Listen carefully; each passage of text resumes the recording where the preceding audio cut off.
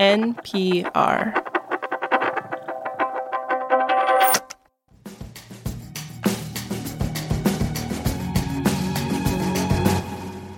Waylon, I have almost given up on finding an economics-themed Halloween costume. What? You couldn't make the inverted yield curve outfit work? I can't stay upside down that long.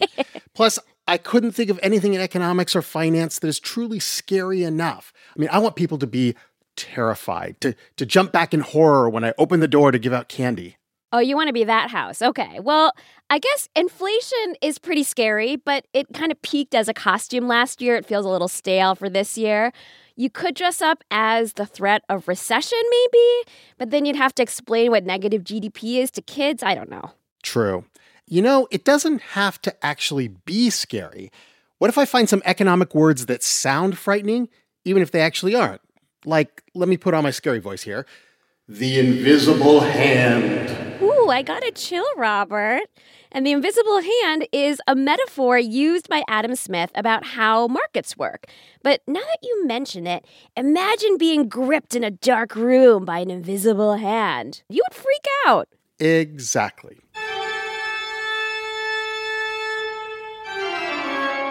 This is The Indicator from Planet Money. I'm Robert Smith. And I'm Waylon Wong. Today on the show, we search for all of this scary financial jargon we can find. If you know where to look, you can find witches and zombies. There are dark pools and shadow banks, but should we actually be scared of these things? Now, if you have children listening in today, I should warn you, listening to this episode might make banking appear more dramatic than it actually is. This message comes from NPR sponsor Babson College. The world needs entrepreneurial leaders, and you can become one at Babson College. Gain the skills to lead, motivate, and inspire through a specialized master's or MBA program with full-time, part-time, and online options. Turn ideas into action with a graduate program that caters to your professional needs and fits your lifestyle. Ranked number 1 in entrepreneurship by U.S. News & World Report. Apply now at babson.edu/grad programs. This message comes from Apple Card. You earn up to 3% daily cash on every purchase. That's 3% on products at Apple, 2% on all other Apple Card with Apple Pay purchases, and 1% on anything you buy with your titanium Apple Card or virtual card number. Visit apple.co/card calculator to see how much you can earn. Apple Card issued by Goldman Sachs Bank USA, Salt Lake City branch. Subject to credit approval. Terms apply. In economics and in finance, there is a lot of jargon, so it's kind of hard to tell just from hearing a word whether it's truly scary. So we need a guide to help us out. We called up an investment advisor who has to deal with Wall Street every day. My name is Downtown Josh Brown. I am the co-founder and CEO of Ritholtz Wealth Management, based in New York City. So Josh, I wanted to start with this term that I heard on CNBC. I was in the gym one Friday, I was working out, and they were giving all the stock numbers, and then one anchor says, it is triple witching day. They don't explain what it means. They say, triple witching day. Now, when I hear triple witching day, I imagine a boiling cauldron on the floor of the stock exchange, and around it are 3 shadowy figures. Eye of newt and toe of frog, wool of bat and tongue of dog. Are we even a little bit close? I wish. Your description will be cooler than the actual definition. So, the third Friday of March, June, September, and December has this unique thing. Well, not that unique. It happens 4 times a year, where stock options, stock index futures, and stock index options all expire. And we should say options are bets, essentially, and they always have an expiration date. And sometimes, you seem to be saying, they all fall on the same day. And the day comes and goes, and usually no spells are cast. No. Josh, this is the most boring use of witches I've ever heard in my life. There are no actual witches. It's way less supernatural than you would probably hope for. If I were an investor, though, would it be scary? Would I want to take a vacation on that Friday? No. Okay. So triple witching day is just like any normal Friday on Wall Street with maybe a bit more paperwork. Not scary. Okay. My next bit of financial jargon definitely has the spirit of Halloween to it. Waylon, I introduce to you dark pools. Whoa. Okay, let me help you with the read. Dark pools. Here's what I see. Maybe the dark pool's in the sub-basement of the Goldman Sachs Tower. I mean below the gym, like way down in the Goldman Sachs dungeon. I see vines on the walls, and you hear just a little drip of water. And it's cold, Waylon. It's so cold. Robert, this is where the vampire squid lurks. Ah! Are we close, Josh? You are. But it's slightly less spooky, the reality. A dark pool is a private exchange where somebody running it allows customers to anonymously transact. And it's mostly institutions, large investors. And the purpose of it is to hide some of the specifics about what they're trading and in what size. So it's like the New York Stock Exchange, only just a little more anonymized? The lights are out. The lights are out. Hence the dark part. Dark pools, by the way, are perfectly legal, regulated by the SEC, but you can hide your name.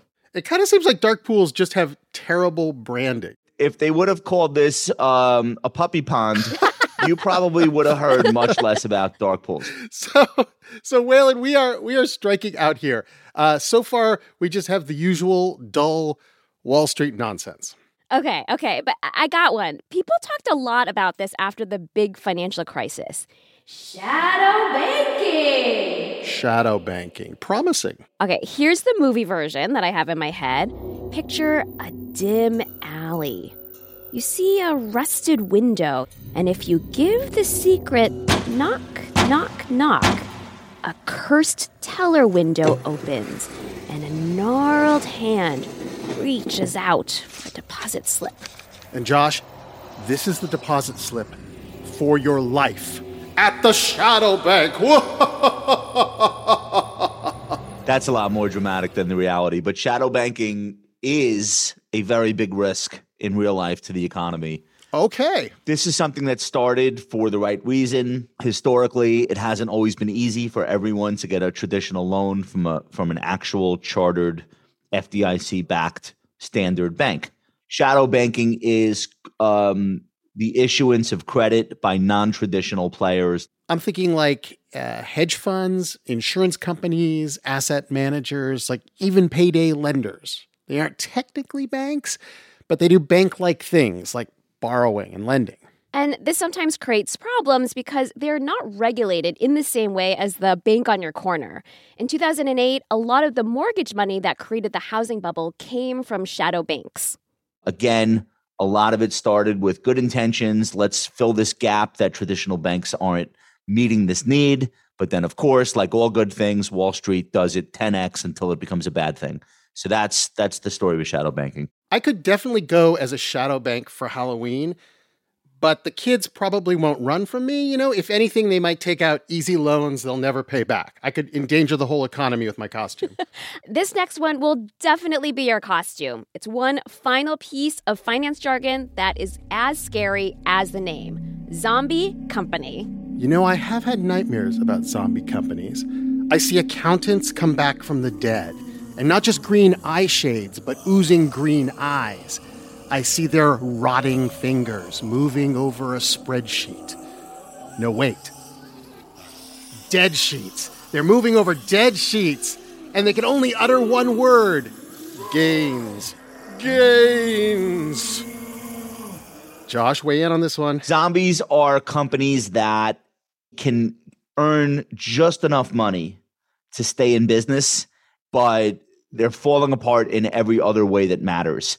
They might not be paying their rent one month. Maybe they skip wages. They just kind of survive until finally the last creditor that they owe money to pulls the plug and says, you know, this is over. We're putting you into bankruptcy. Well, I just got goosebumps. And you know, the costume is pretty easy. I put on some pale makeup, some fake oozing sores, and a nice big We Work t-shirt. Ouch. Although, now that you mentioned it, WeWork did just miss some of their interest payments. That's what I'm saying. Pains. Pains.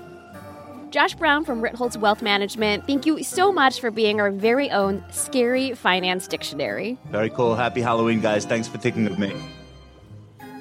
This episode was produced by Julia Ritchie with engineering by Sina Lafredo. It was fact-checked by Sierra Juarez. Our show's editor is Kate Kincannon, and The Indicator is a production of NPR.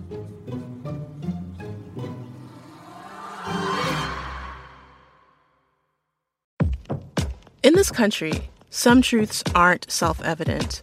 In NPR's Black Stories, Black Truths, a collection of stories as wide-ranging and real as the people who tell them, we celebrate the Black experience for all its soul and richness. Search NPR Black Stories, Black Truths wherever you get podcasts. Support for this podcast and the following message come from Humana. Your employees are more than your coworkers. They're the heartbeat of your business. That's why Humana offers modern group benefits designed to protect employees and their families with dental, vision, life, and disability coverage. Humana knows every employee and every business is unique. That's why they listen to your needs and build plans with you and your team in mind. That's the power of human care. This message comes from NPR sponsor Vuori, a new perspective on performance apparel. Clothing designed with premium fabrics, built to move in, styled for life. For 20% off your first purchase, go to vuori.com/NPR.